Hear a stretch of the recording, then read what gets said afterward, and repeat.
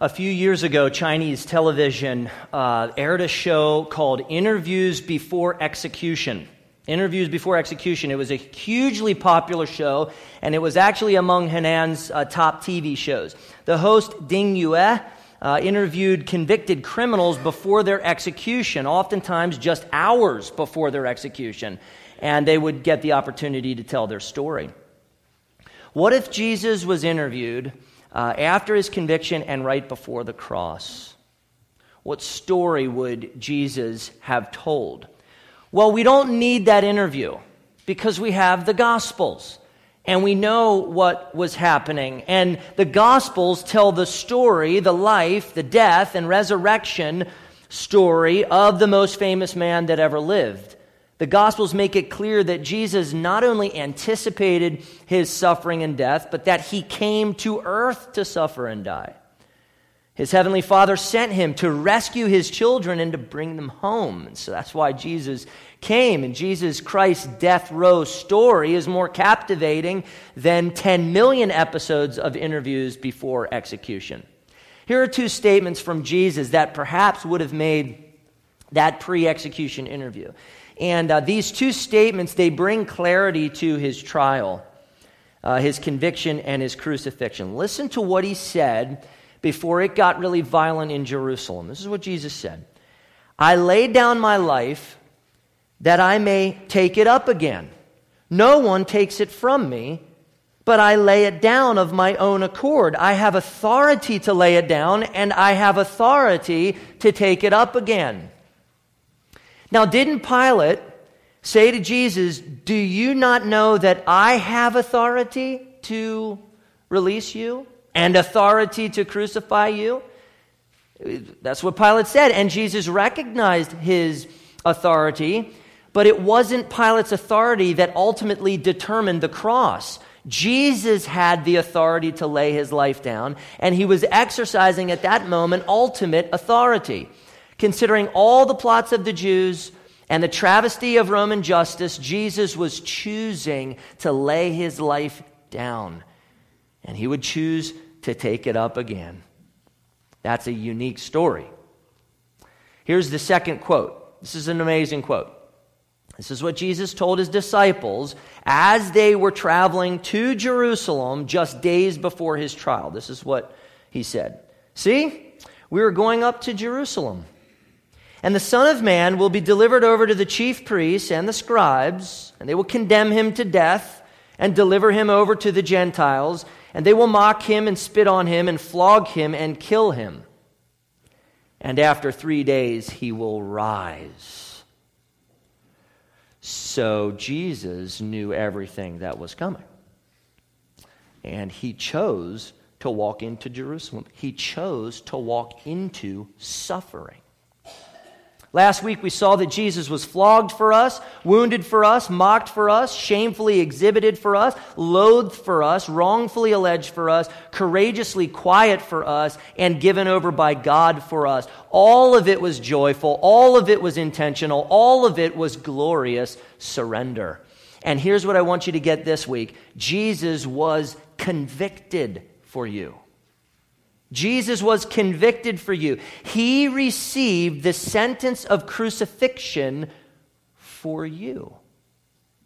You were the guilty criminal. I was the guilty criminal, standing before God's holy justice, and Jesus took your place. Jesus took my place in the trial, and he took your place as the convicted criminal, so that he could receive, so that he could serve the sentence meant for you. Paul described it like this in 2 Corinthians 5:21. For our sake, isn't that good? For our sake, he made him, God made Jesus, to be sin who knew no sin, so that in him we might become the righteousness of God. It was for our sake that God made Jesus a convicted criminal. God made him sin, even though Jesus was entirely innocent of any guilt. That makes Jesus an innocent substitute for guilty convicts. All so that by grace, through faith in Christ, God would transfer the righteousness of Christ to us, that we may no longer be guilty convicts, but instead we might become the righteousness of God. Think of that. That's the gospel. It was not merely the sentence of flogging or crucifixion or death, but the sentence to bear the weight of God's divine wrath and justice. You and I deserve to be convicted and killed by God. But God sent Jesus to walk the green mile so that you could walk into the arms of a loving Father. Jesus was convicted for you because he was determined to get you to God. So what I'm calling you to this morning is to find your greatest joy and pleasure in Jesus Christ, who took your place so that you could be a son or daughter of God. I'm calling you to incredible joy in Christ, who took your conviction so that you could be free. Now, I have watched some of the GOP debates on YouTube. And from them alone, because I don't know if I've seen any of the Democratic Party debates, but from the GOP debates alone, politics can get ugly.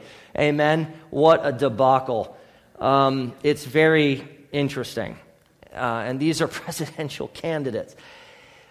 But so it was with Jesus. So it was with Jesus. The political argument. In World War II, Japanese fighter pilots purposefully flew their planes into Navy ships, Allied naval ships. And author Barrett Tillman said the kamikaze pilots were driven by three things. And this is what he said. Number one, devotion to the emperor, which many Japanese considered at the time a living god. Number two, they were driven by peer pressure. And number three, a desire to honor their family's name. So the Jewish leaders were similar because, I guess except for one thing, they weren't committing physical kamikaze, they were committing moral kamikaze. They were devoted to their cause, their religion, their perspective. They acted together in blind religious zealotry, thinking that they were honoring God while they were proceeding to kill God's Son. It was moral kamikaze. Give up your own soul in order to kill and silence the truth. That's what was happening. And here was this manipulative political argument that they used to do it. This was it. Verse 12. If you release this man, you are not Caesar's friend. Everyone who makes himself a king opposes Caesar. Now think about that. What would Caesar do if he found out that Pilate acquitted a revolutionary who was opposed to Rome? Would Caesar appreciate that? First century author Pliny the Younger called Tiberius Caesar, quote, the gloomiest of men. Tiberius was a suspicious man, and so Pilate had much to lose in an acquittal of Jesus. Political spin framed Jesus as a threat to Caesar, as a threat to the patriotism of Pilate, so Pilate really had a tough decision to make. Sometimes doing the right thing comes at great personal loss and risk. The Jewish authorities were playing Pilate. In fact, they were in a way putting themselves above Pilate as patriots of Rome. This is unbelievable. Calling his patriotism into question, which is so ironic considering they hated Rome. Partisan politics played a role in the conviction of Jesus Christ, God's Son. Pilate conceded not to preserve justice, but to preserve himself. So, the judgment seat. We come to the judgment seat. Verse 13 says that when Pilate heard this political spin, he brought Jesus out and sat down on the judgment seat at a place called the Stone Pavement, the Bema, or judgment seat. It was this throne-like seat that was elevated on a platform, and it was surrounded by steps.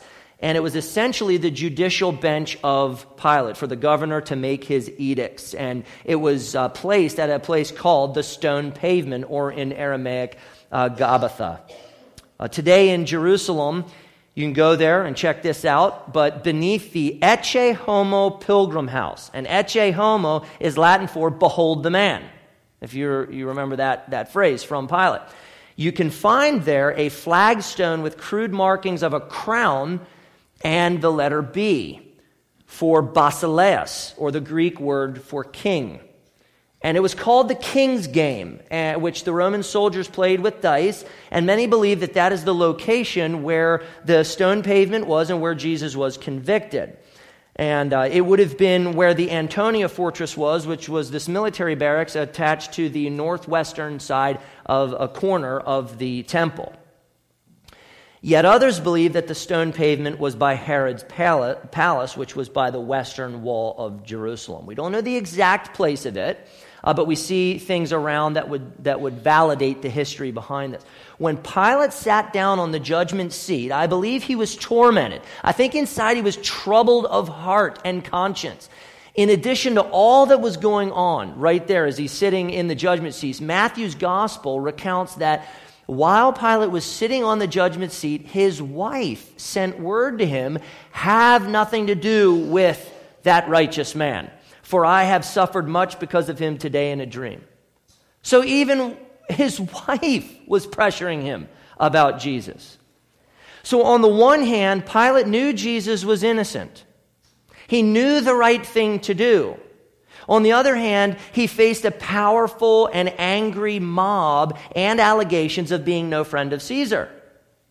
So depending on his decision, you can see his predicament. His power, position, livelihood, and life could all be over. There was a lot at stake. And I believe Pilate was tormented because he knew the right thing to do. But he feared the consequences. As he sat on that judgment seat, he danced with sin. Finally, Pilate was ready to make his decision. And John gave us two little historical details that have caused debate among people and scholars. In verse 14, John wrote, "Now it was the day of preparation of the Passover. It was the 6th hour." Okay, the day of preparation. The day of preparation. Now, the Bible never contradicts itself. But as Christians, we must admit that when we're reading through the text, we come to things that are hard to square with other passages of Scripture. And sometimes it actually looks like the Bible contradicts itself. But that being said, with careful Bible study, with careful research, plausible explanations, likely explanations can be given for these apparent or seeming contradictions of Scripture. The inconsistencies that might appear to be inconsistencies. There are logical explanations for these things. Logical answers exist, but you need to study, you need to think, you need to read a little bit in order to get what's behind this. So here are the two issues in verse 14. Number one, what day is John referring to exactly? And number two, why is John's time frame different than the other Gospels? Those are good questions. So what day is it? If in verse 14 the word Passover refers to the Passover meal, which some take it to mean, then the day of preparation would refer to the day when the lambs were taken and slaughtered for the Passover meal. And that would connect very, very nicely to Jesus, the Lamb of God, who was sacrificed for the sins of the world, of God's people on that same day. But as wonderful as that connection would seem, it presents several problems, several things that we wonder about. Jesus and his disciples had already eaten the Passover meal on Thanksgiving. Now, I'm mixing history. Somehow the pilgrims always work their way in. It was Thanksgiving. That's why we celebrate Thanksgiving. Oh, my goodness. Just erase that, guys, from the... Don't put that online. Just kidding. All right, let's try that again. They ate the Passover meal on Thursday evening. So were the Gospels wrong about that detail? Did they eat some other meal? Was it not the Passover meal in the upper room? No, they did eat the Passover meal. Another angle on this is the word Paraskeue, or day of preparation, often precedes the Sabbath, not necessarily feasts like Passover. Another consideration is how to translate the phrase of the Passover in verse 14. Does Passover refer to the meal of Passover or the entire Passover feast during that week? John likely meant the Passover festival, which would mean the day of preparation refers to Friday, the day before the Sabbath during the Passover week, a probable interpretation. Now, that view is strengthened by Mark 15, verse 42, which says this, "And when evening had come," and that was the evening when Jesus went to the cross and was crucified, "since it was the day of preparation," that is, the day before the Sabbath. Okay? Luke then, Luke 23:54 is also helpful. Luke wrote, "It was the day of preparation and the Sabbath was beginning." So what I'm getting at is the Gospels agree. The Gospels agree. They don't contradict one another. Jesus ate the Passover meal on Thursday night and was tried, sentenced, and crucified. He was buried on Friday, the day of preparation for the Sabbath during Passover week. Part of the reason they wanted to get the bodies down off the cross and get his body taken care of. He was in the grave Friday, Saturday, and Sunday until he rose again. The Gospels agree on that, even though it appears that they might not agree or there could be discrepancies. Now, the time John mentioned is a trickier issue. Okay, Mark recorded that it was the third hour, 9 o'clock a.m., when Jesus was crucified. And Matthew, Mark, and Luke all record that it was the 6th hour, or 12 o'clock noon, that darkness fell over the land while Jesus was on the cross. But John wrote in verse 14 that Jesus was still with Pilate at about the 6th hour, or about 12 o'clock noon. Do you understand the issue here? John's time seems to contradict the other Gospels. Well, we got to think through this stuff. Scholars suggest different solutions to this, but consider what New Testament scholar Dr. Leon Morris said about this. Quote, "It is more likely that in neither Mark nor John is the hour to be regarded as more than an approximation. People in antiquity did not have clocks or watches, and the reckoning of time was always very approximate. The third hour may denote nothing more firm than a time about the middle of the morning, while about the 6th hour can well signify getting on towards noon. Late morning would suit both expressions unless there were some reason for thinking that either was being given with more than usual accuracy. No such reason exists here." Morris makes a good point. Time was handled differently in the first century than it is today. And notice that John didn't say it was the 6th hour. He said it was about the 6th hour, an approximation. Now you might be thinking, who cares? You're going to pause to explain that? We didn't even know there was an issue. Thanks for letting us know. Now we doubt the Bible more.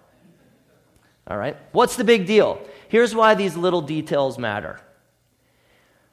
These are the little details that scholars and many, many people use to exploit or discredit, or they exploit these points to discredit the Bible, to undercut the Bible's authority.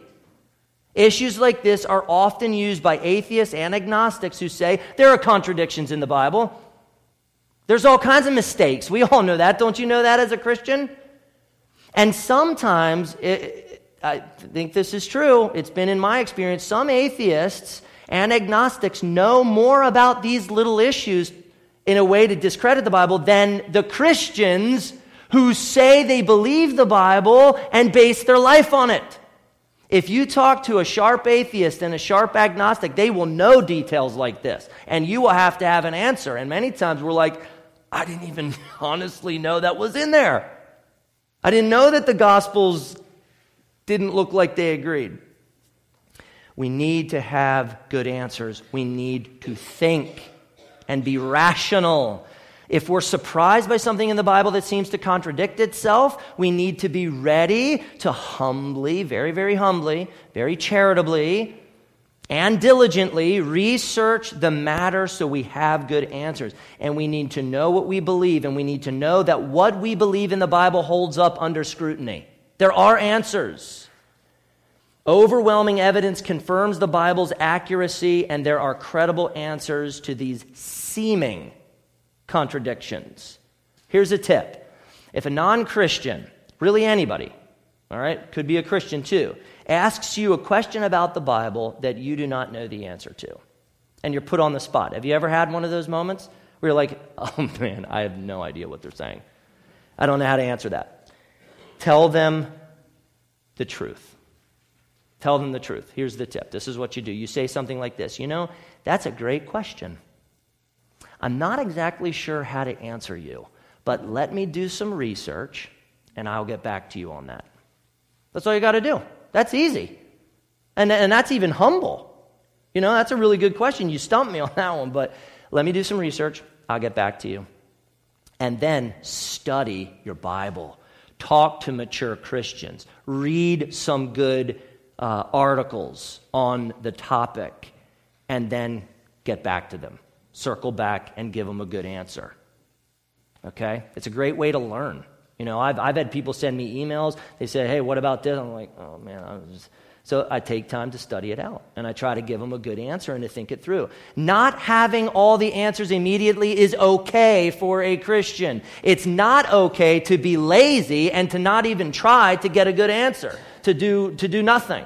That's not okay. If the Bible is unreliable, then so is the conviction of Christ, and so is our redemption. So the Bible is credible, the Bible is reliable, there are good answers. Here's how it went. Thursday evening, Jesus ate the Passover with his disciples. Friday, the day of preparation, Jesus was sentenced and slaughtered. Saturday was the Sabbath. Sunday, he rose. And these details, they help mark the historicity of these events. They're credible, and they make the narrative come alive for us when we dig into these details. The story just becomes so much more real. That's why we want to study the Bible and preach the Bible. Pilate continued to deride the Jews, the sarcastic words. This is interesting. Pilate was relentless in mocking the Jews. He said to them, "Behold your king. Shall I crucify your king?" Now in that, can you sense the irony? Can you sense the bitterness of Pilate? The irony was Jesus is king of the Jews. In fact, Jesus is the king of the universe. And the bitterness was coming out from Pilate because the Jews didn't want Jesus as their king. They were rejecting him as his king, and yet Pilate keeps bringing it up. Your king, this is your king. He's just mocking them. Sarcasm, nasty. And there stood this bloody and beaten man dressed up like a clown in a crown of thorns and a purple robe, and Pilate used him to tease the Jews. And the crowd yelled on, away with him, crucify him. And when Pilate said, very sarcastically, shall I crucify your king? The Jews revealed at that moment just how far their hearts had moved from God. The great apostasy. What the chief priest said in verse 15 is so striking, and I would guess that Annas and Caiaphas were there. Perhaps they were the ones talking. We don't know. The people had turned from God. They had abandoned God, and their words condemned them. They said, we have no king but Caesar. We have no king but Caesar. Think about the implications of a first century Jew saying, we have no king but Caesar. The most powerful Jews in Jerusalem, Jews belonging to the Sanhedrin, Jews oppressed by the strong hand of Rome, Jews who longed to see Israel break free from the tyranny of Rome to triumph once again like the days of David and Solomon, were now swearing allegiance to Caesar. Even worse, had they forgotten that God was their king, that the Messiah would come to rule them. They committed a great apostasy. Back in Judges, Gideon, the great judge and warrior, had just killed Zebah and Zalmunna, the kings of Midian. And the men of Israel said to Gideon, "Rule over us, you and your son and your grandson, for you have saved us from the hand of Midian. Rule over us." To which Gideon responded, "I will not rule over you, and my son will not rule over you. The Lord will rule over you." 1 Samuel 8 tells how the elders of Israel asked Samuel to appoint for them a king like all the other nations had. And they wanted to be like the world. And God told Samuel, "They have rejected me from being king over them." From the beginning of time, God had been the one true and faithful king of his people. And many times his people have looked toward another king. Even the earthly kings that God appointed for Israel only ever pointed to a greater king that would come, the sovereign king, Jesus Christ. So there, the awaited Messiah, the awaited king, the chosen one, was standing, being sentenced to the Roman cross. The Psalms are filled with songs of God as king. Psalm 10:16, "The Lord is king forever and ever. Who is this King of glory?" Psalm 24:8 asks, and it answers, "The Lord, strong and mighty, the Lord mighty in battle." Psalm 24:19 answers, "The Lord of hosts, he is the King of glory." Psalm 29:10 says, "The Lord sits enthroned as king forever." Psalm 42 verse 2 and verse 7 say, "For the Lord, the Most High, is to be feared, a great king over all the earth. God is the king of all the earth. Sing praises with a psalm." And we could go on and on about the kingship of God. Then there are Old Testament kingly prophecies like Zechariah 9:9, which foretell the coming of the Messiah who would rule God's people as king. It says, "Rejoice greatly, O daughter of Zion. Shout aloud, O daughter of Jerusalem. Behold, your king is coming to you.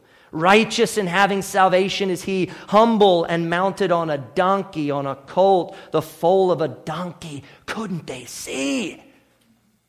Couldn't they see? The chief priests claimed to believe all of that.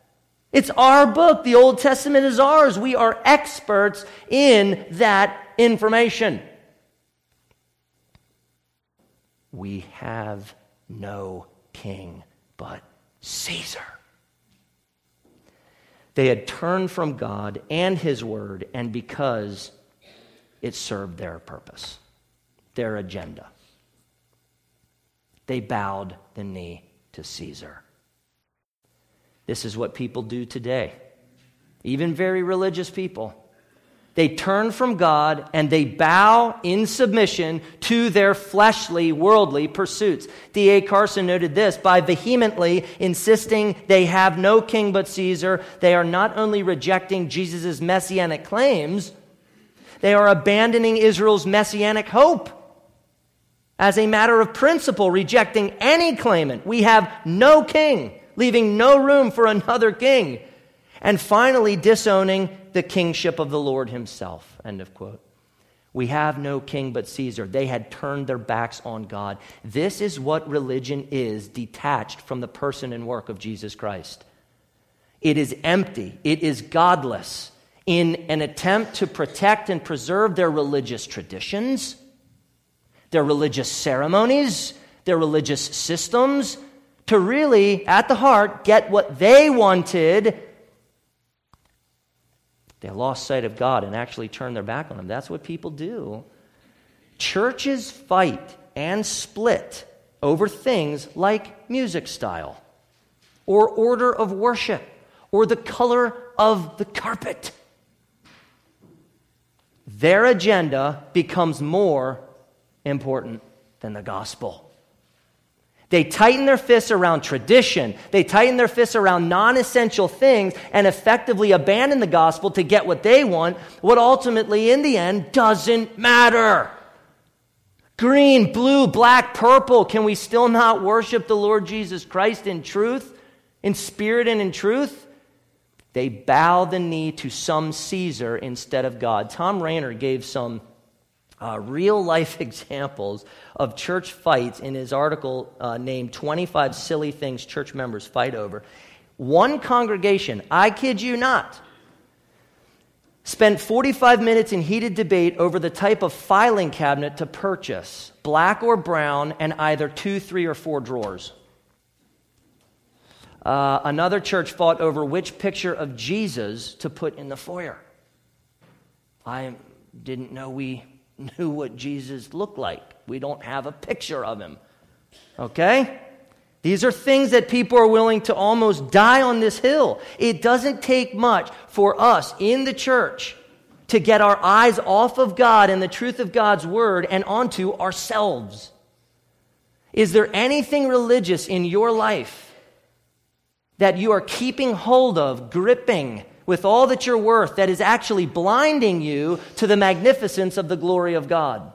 Getting in your way. You make non-essentials like that is something that I really think is important. That is not even from the biblical text. And it's actually, as you hold on to it, blinding you from the greater glory of God. We need to be very careful. We need to make sure that our excitement over religion, our excitement over church is actually love for God and gratitude that Christ was convicted for us. All throughout John, we have seen very religious people cling to their religion instead of clinging to Christ. And their selfish ambition drove them to crucify the King of glory. Are you bowing to Caesar or to Christ? My dear friend, bow to Christ alone and hold everything else loosely. Open hands. It can still matter to you. Just be careful. Hold it openly. Focus on Christ because he was convicted for you. This might be tough to hear, but I think it's helpful to think about. Many people in the church have rejected Jesus a long time ago. They have bowed the knee to Caesar, and yet they still continue with their religious activity. Much of the church in America has abandoned the gospel and has committed apostasy. Just look around. All you need to do is open your ears to hear what professing Christians say they believe and test it against the Word of God, and you will see how far the church has come, how far it has gone away. Too many have deserted the truth of God and bowed the knee to Caesar, to the philosophy of the world. But for some reason, they want to keep up this Christian facade that doesn't work. They are, as Paul describes, and I think this is who so many people in the church are: lovers of self, lovers of money, proud, arrogant, abusive, disobedient to their parents, ungrateful, unholy, heartless, unappeasable, slanderous, without self-control, brutal, not loving good, treacherous, reckless, swollen with conceit, lovers of pleasure rather than lovers of God. And here's the kicker: having the appearance of godliness but denying its power. I will grab on to my tradition of religion with everything that I have, but I will not love Christ. Jerusalem Church, do you love Jesus Christ? Have you bowed to him? Do you cherish him more than all the other things that the Bible doesn't even really talk about? There are the people who uphold church and religion and tradition from one side of their mouth, but out of the other they cry, "We have no king but Caesar." Let us make sure that our religion is Christ alone. Our allegiance is with Christ. He was convicted for us, and because our joy is in him, we weigh our religion against Scripture, and in the essentials, we remain unwavering. We will not move on the essentials of Scripture, and in the non-essentials, the thing that the Scriptures don't approach or don't talk about or gives us Christian freedom, we remain open, we remain charitable, we remain loving each other, unified in Christ, not in the color of the carpet. Let us cherish his conviction for us, which produces more than the appearance of godliness. It produces actual godliness. Lastly, the conviction of grace, but he delivered him up to them to be crucified. That was it. He was convicted. Jesus would die. Luke 23, verse 25 says, but he delivered Jesus over to their will. You see, the Romans crucified Jesus, but it was to fulfill the desire of the Jews. By choosing to pacify the Jews through crucifying Jesus, Pilate was rejecting Jesus. He was choosing earthly pleasures over eternal pleasures. Jews and Gentiles alike rejected the King of Glory and crucified him. We crucified him. The point is the conviction of grace. When I say conviction of grace, I mean two things by that. Number one, when Jesus was sentenced to death, it was God being gracious to us. His sentence led to his death, which leads to our redemption. It was a conviction of grace. It was a gracious conviction for us, if you can wrap your mind around what I'm saying. Secondly, I'm using grace as a synonym for Jesus. Jesus was the incarnation of the grace of God. John 1:14 says that Jesus is full of grace and truth. 1 Timothy 1:14 says, and the grace of our Lord overflowed for me with the faith and love that are in Christ Jesus. Grace is simply the unmerited favor of God. You could say more about it, but simply put, that's it. And Jesus is the embodiment of the divine favor of God given to us and given for us. He is God's grace, a gift. And when we have Jesus, we have the fullness of the grace of God. Jesus was convicted for us so that God could give us grace upon grace upon grace. Jesus was convicted for you. And I want you to see how glorious and gracious his substitutionary conviction is for you. He was convicted in your place so you could be acquitted and belong to God. That, my friends, should stir immense joy in your heart and in your life. It should produce in you a ravenous desire to obey him for his glory. I just want to do what my convicted but now acquitted through the cross, the one who identifies with me and takes me to God. He was flogged, wounded, mocked, shamefully exhibited, loathed, wrongfully alleged, courageously quiet, given over by God, and convicted for you, so that you could become the righteousness of God, empowered by his Spirit for radical acts of obedience. Cherish his conviction for you and live for him. Father, you are good. Thank you for your Son, Jesus Christ, who is supreme and is awesome. We love him. He's done so much for us, and I pray that joy would motivate us, grace would motivate us to live radical lives of obedience, because we look to the cross and see that he was convicted in our place. He suffered in our place. He died in our place. That was for us. Your wrath was for us, but you turned it from us and poured it out on your Son, that he could conquer all in order to win us and bring us to you, a loving Father. I pray that you comfort Jerusalem Church. Everybody here, comfort them, encourage them, compel them to radical obedience as your joy and your Spirit work in them for your glory. In Jesus' name we pray. Amen.